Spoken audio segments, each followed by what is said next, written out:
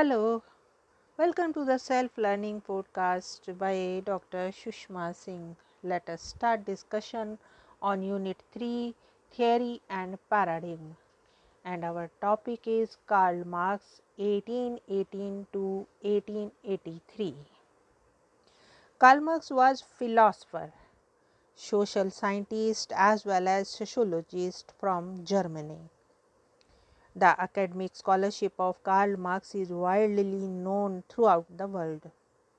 Although Marx attempted to solve several academic problems, he never claimed to be a sociologist. What is today known as the Marxist sociology is based upon his various formulations that are basically sociological in nature. In other words, we have to find out or make out the sociological contents from his writings. This additional task has been done by the sociologist at later stages. Marx's theoretical formulations that were basic for him and useful for sociologists are referred here. Some of the basic formulations of Marx include historical materialism, classes and class struggles, theory of surplus value and alienation.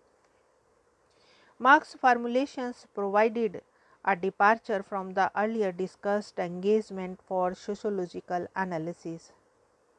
Marx's theory was also used as a political ideology by various leftist political parties of the world, and a sizable part of the world had been under the rule of the Communist Party of the world till recently.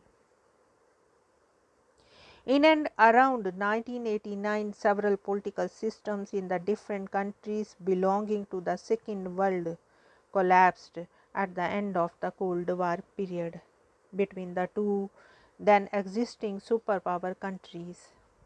All such countries had practiced Marx's theoretical formulation as their political guidelines.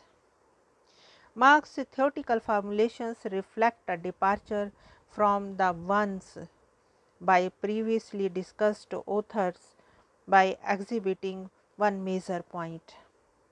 Marx's method includes the principle of dialectics, which was not discussed by any of the sociologists earlier.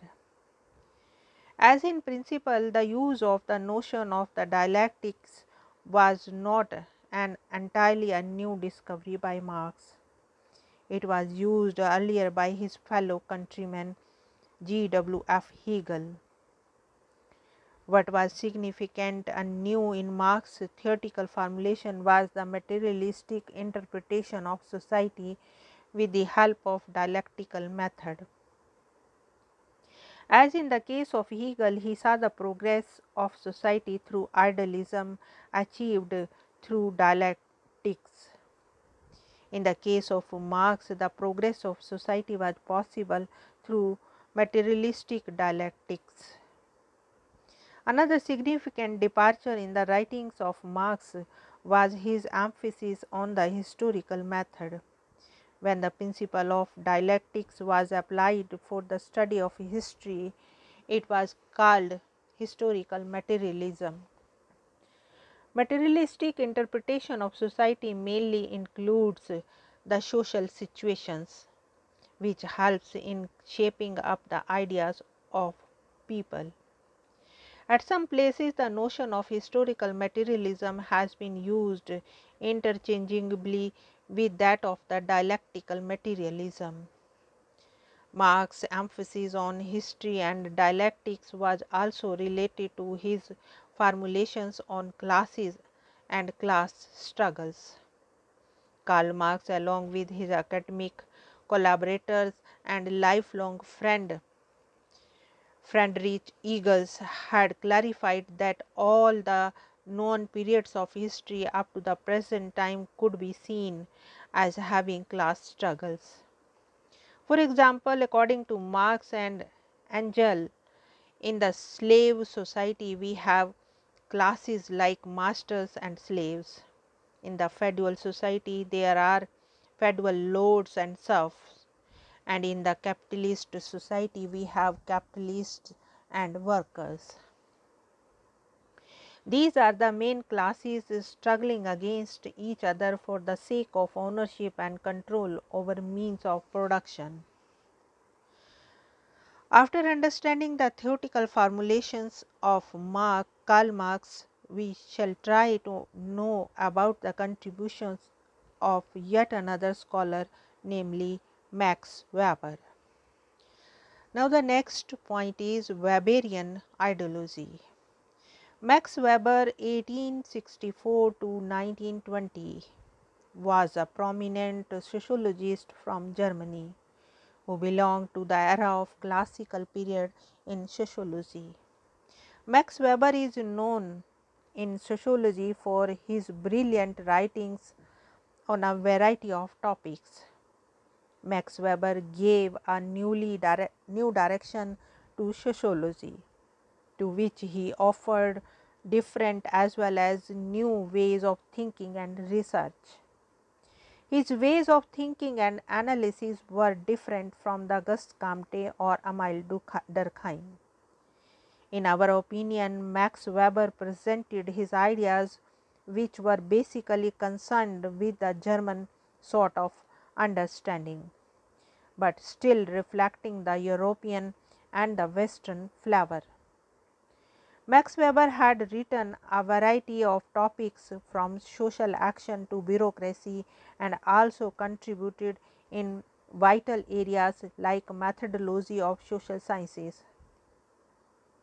Although Max Weber attempted to define sociology in his own terms and ways, certain formulations made by him take Verstehen still require clarification.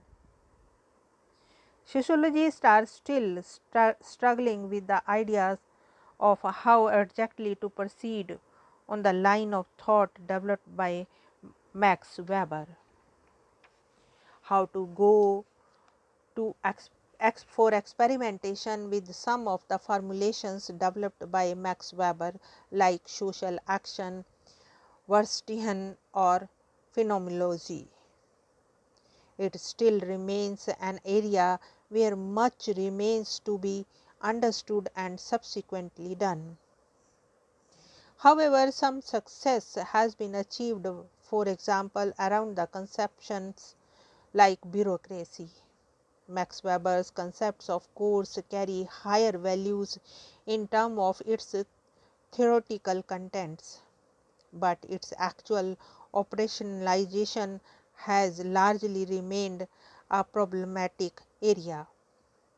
Max Weber, for example, defined sociology as an interpretative understanding of social action.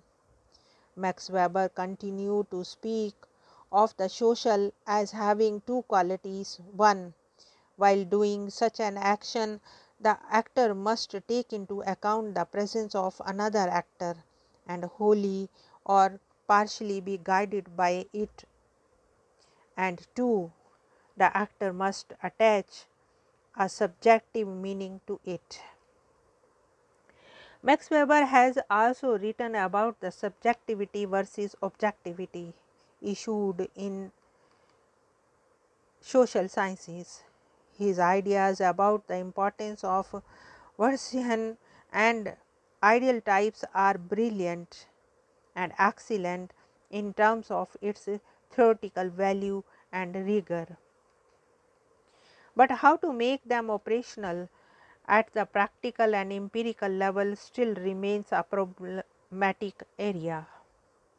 On the one hand, the subject sociology has been widely enriched by the writings at the theoretical level, but otherwise not much has been achieved at the experimental level, as Max Weber during his own lifetime worked on different topics without clarifying much on the topics on which he himself had worked earlier. However, Max Weber's formulations on the Protestant ethics and its relationship with the rise of the capitalism are widely accepted and acclaimed. Max Weber was able to demonstrate in his study that there was a positive relationship between the Protestant ethics and the development of capitalism. We must ensure making before any sort of the sweeping generalization that Max Weber had presented in it as a unique case in the context of Western Europe only. In spite of his brilliant ideas, Max Weber's work has to some extent remained unexposed due to various reasons. But in spite of all this, there is no doubt that the Max Weber's formulations have contributed to a large scale in the area of developing sociological theories.